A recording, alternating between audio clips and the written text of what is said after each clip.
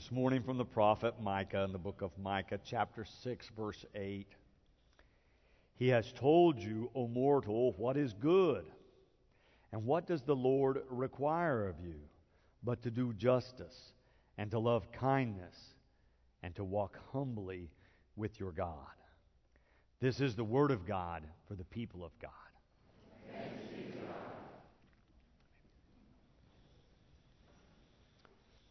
Last week, I told you a little bit about this nano Bible, where some scientists were working on compressing as much information as they could into a very small space. And they had selected the Hebrew Scriptures as what they would use to see if they could get it all into this small space. They said it was 1.2 million letters or characters that they were able to squeeze into a space the size of the head of a pin. We like to shrink things down.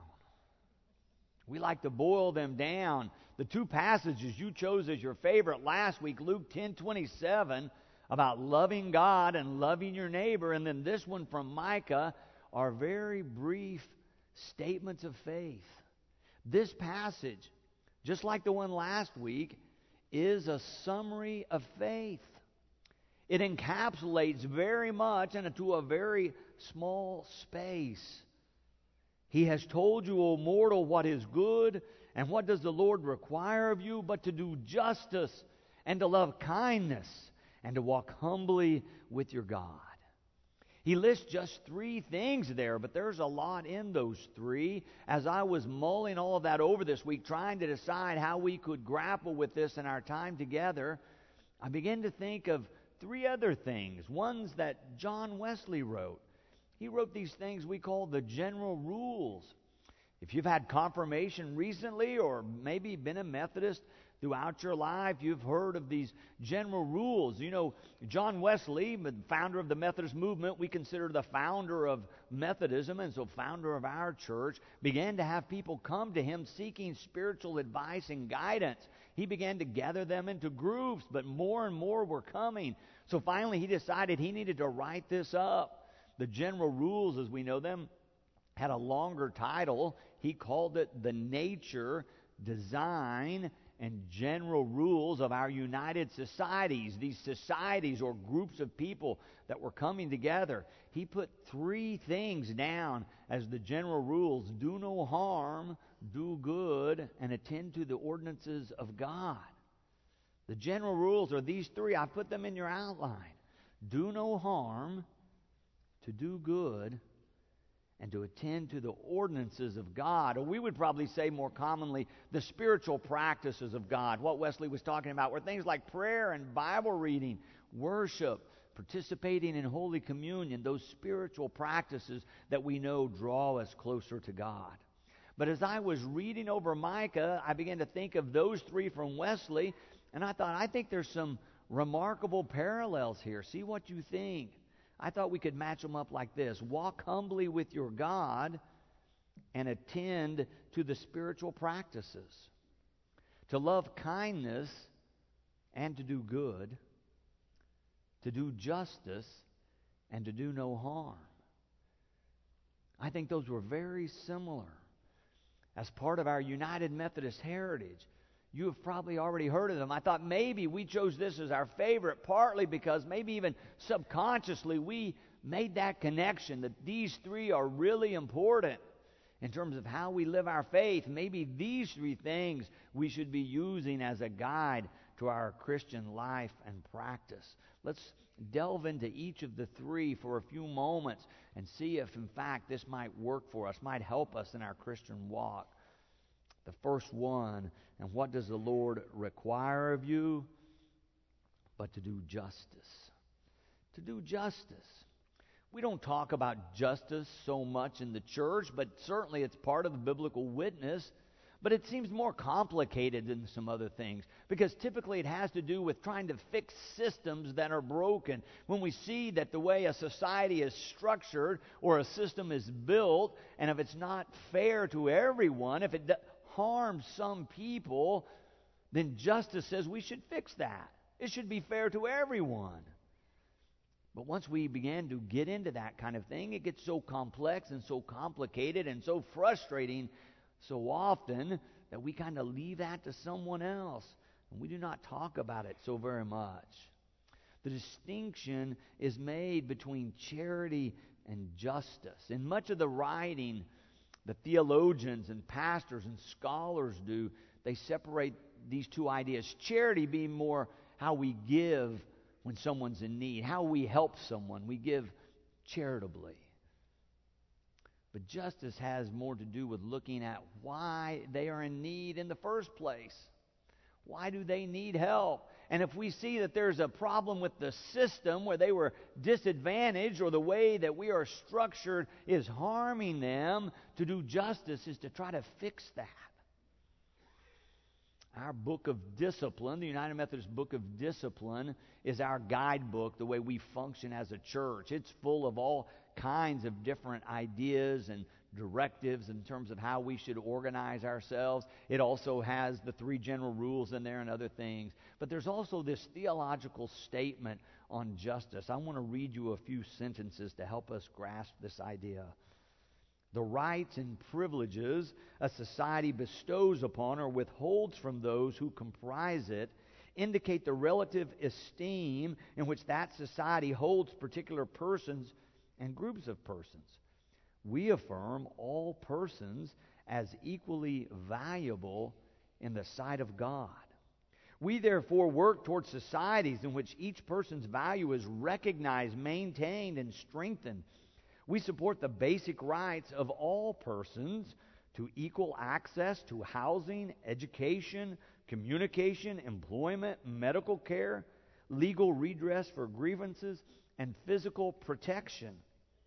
We deplore acts of hate or violence against groups or persons based on race, color, national origin, ethnicity, age, gender, disability, status, economic condition, sexual orientation, gender identity, or religious affiliation. Can you hear that? It's not talking about charitable acts, but it's talking about justice, and justice for all, protection for all people. We don't want anyone to be the victim of violence. We want to protect everyone. We want everyone to have access to education and health care.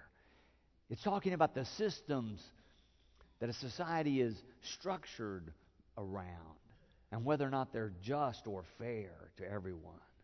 As one commentator put it, to do justice as God does justice is to intervene in the social order, as did Moses in Pharaoh's court when he insisted on the freedom for the Hebrew slaves. As did Nathan in David's court when he protested the king's rapacious action against Uriah the Hittite. As did Elijah when he thundered against Ahab and Jezebel for having done in Naboth in order to take his land. To do justice is to work for a system, a society in which it is not sanctioned as fair or just to do harm to another. To do justice. But so many people, in my experience, who want to do justice forget the second thing Micah said. So many people I see who want to do justice feel free to do anything in their protest, whether it's blowing up a building or interrupting a meeting or attacking someone else personally. They want to do justice, but they forget the second part, to love kindness. Micah says, oh yes, God's calling us to do justice, but also to love kindness. There's a story from the annals of early Christianity when Christians, the first few hundred years after Christ, began to live together in communities. And often part of their practice was a rule of life by which they had to abide. And they would hold each other accountable. There's a story that in one of these communities, one of the brothers had broken the rule, and the other brothers had kind of gotten all fired up about it and called everyone together. They wanted to judge him and put him in his place. But they needed the abbot there, their leader, to come and make the ruling. Everybody gathered and waited, and he was not there. Finally, somebody went to find him and said, "Everyone in the community is gathered. We need you to come." They could tell he was reluctant, but they begged him to come. Finally, he got up and found a leaky water jug, filled it with water, and began walking toward the gathering, all the while holding the water jug with water leaking out behind him.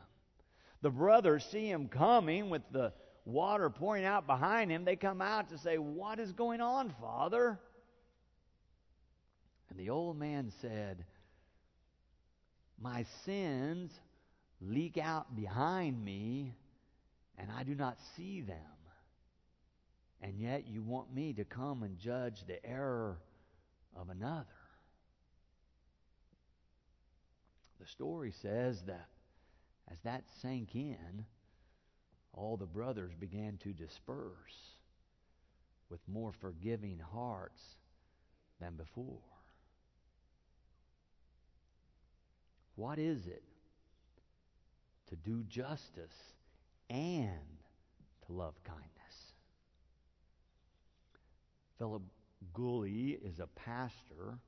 He tells the story of one of his friends. He said he had this opportunity to buy this house. It was a beautiful house, but almost too good to be true. It's such a great price. He thought maybe there's something wrong with it, so he sent some people to inspect it. Structural inspections came back fine. The material inspections came back fine. He and his wife purchased the house and moved in. They were very pleased because it was such a beautiful house. But then as they began to meet the neighbors, the story began to come out. But the neighbor on their right and the neighbor on their left were in a vicious feud that had lasted for years, and that's why the other people had left. They said these two guys were terrible. They were arguing all the time. Fights would break out. They'd both armed themselves. Often the police were called into the neighborhood to break it up. Finally, restraining orders were put in place. And yet he had already bought the house. He said within just a few days, one of the neighbors came over and began to talk to him, introduced himself, seemed to be a friendly guy. But before the conversation was over, began to tell him how bad the other fellow was. Tried to recruit him to be on his side. Gooley's friend said, oh no, I'm planning to get along with all my neighbors. The man interpreted it as, well, if you're not on my side, I guess you're going to be on his side. And he got angry at him. A couple of days passed. The other neighbor came over. Guess what happened? At first, he was very friendly as well. But again, before this very first conversation was over, he's telling him how bad the other neighbor is. He's recruiting him to be on his side. The fellow says, oh no, I'm going to get along with all my neighbors. This guy interpreted that as, oh, he's choosing the other side. He's against me. He left angry as well. Now he's living between these two fellows who are feuding, and they're both mad at him. But he said he was determined to continue to live out his life as a man of peace. And that he was going to show love and respect to both of them and their families despite whatever happened. And so he continued to live a steady demeanor of kindness and offered each of them respect and love whenever he encountered them. He and his wife realized that both families had children, so they began to interact with the children, finally got to know them, and even we were able to achieve a experience where the kids from both households were at their house playing together happily without hostility or anger. They thought it a major accomplishment. Yet it didn't seem to impact these two fellows who were feuding. They didn't have any signs of getting along. No detectable difference in the way they treated each other until one evening. And the man in the middle was looking out his window. And the children were out there playing, and he realized the fathers were on either side watching the kids from their own yard. But then here they came moving toward each other. He thought maybe they were going to have words again. But in fact, it appeared they had a civil conversation. Then one of them put out his hand. Then the other one put out his hand. And they actually shook hands, smiled at one another, and went home with their kids that evening without any kind of dispute or fight or conflict. Reconciliation was actually taking place. The man in the middle reported that within a few weeks, the restraining orders were forgotten. And in fact, all three families got together and had a cookout without a fight. It was remarkable. But Gully says we should notice that these families didn't come together because they were bludgeoned by some kind of overwhelming force. No. It was rather a persistent love that as water erodes a stone, drip by drip, wore down the hard hate of others. To love kindness is to do good for another. And then this last one, the third thing that Micah mentions, he says we should walk humbly with our God. We should walk humbly with our God. Dr. Roberta Bondi is Professor Emeritus at our Candler School of Theology, Atlanta, Georgia.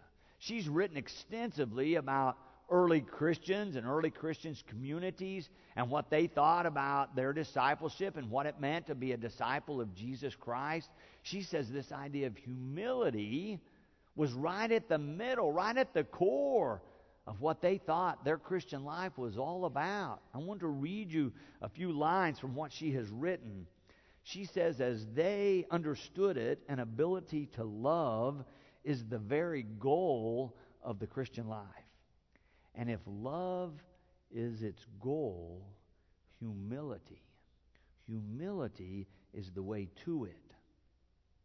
She defines humility further from their perspective when she writes, humility did not mean for them a continuous cringing, cultivating a low self-image, and taking a perverse pleasure in being taken for granted. Instead, humility meant to them a way of seeing other people as being as valuable in God's eyes as ourselves.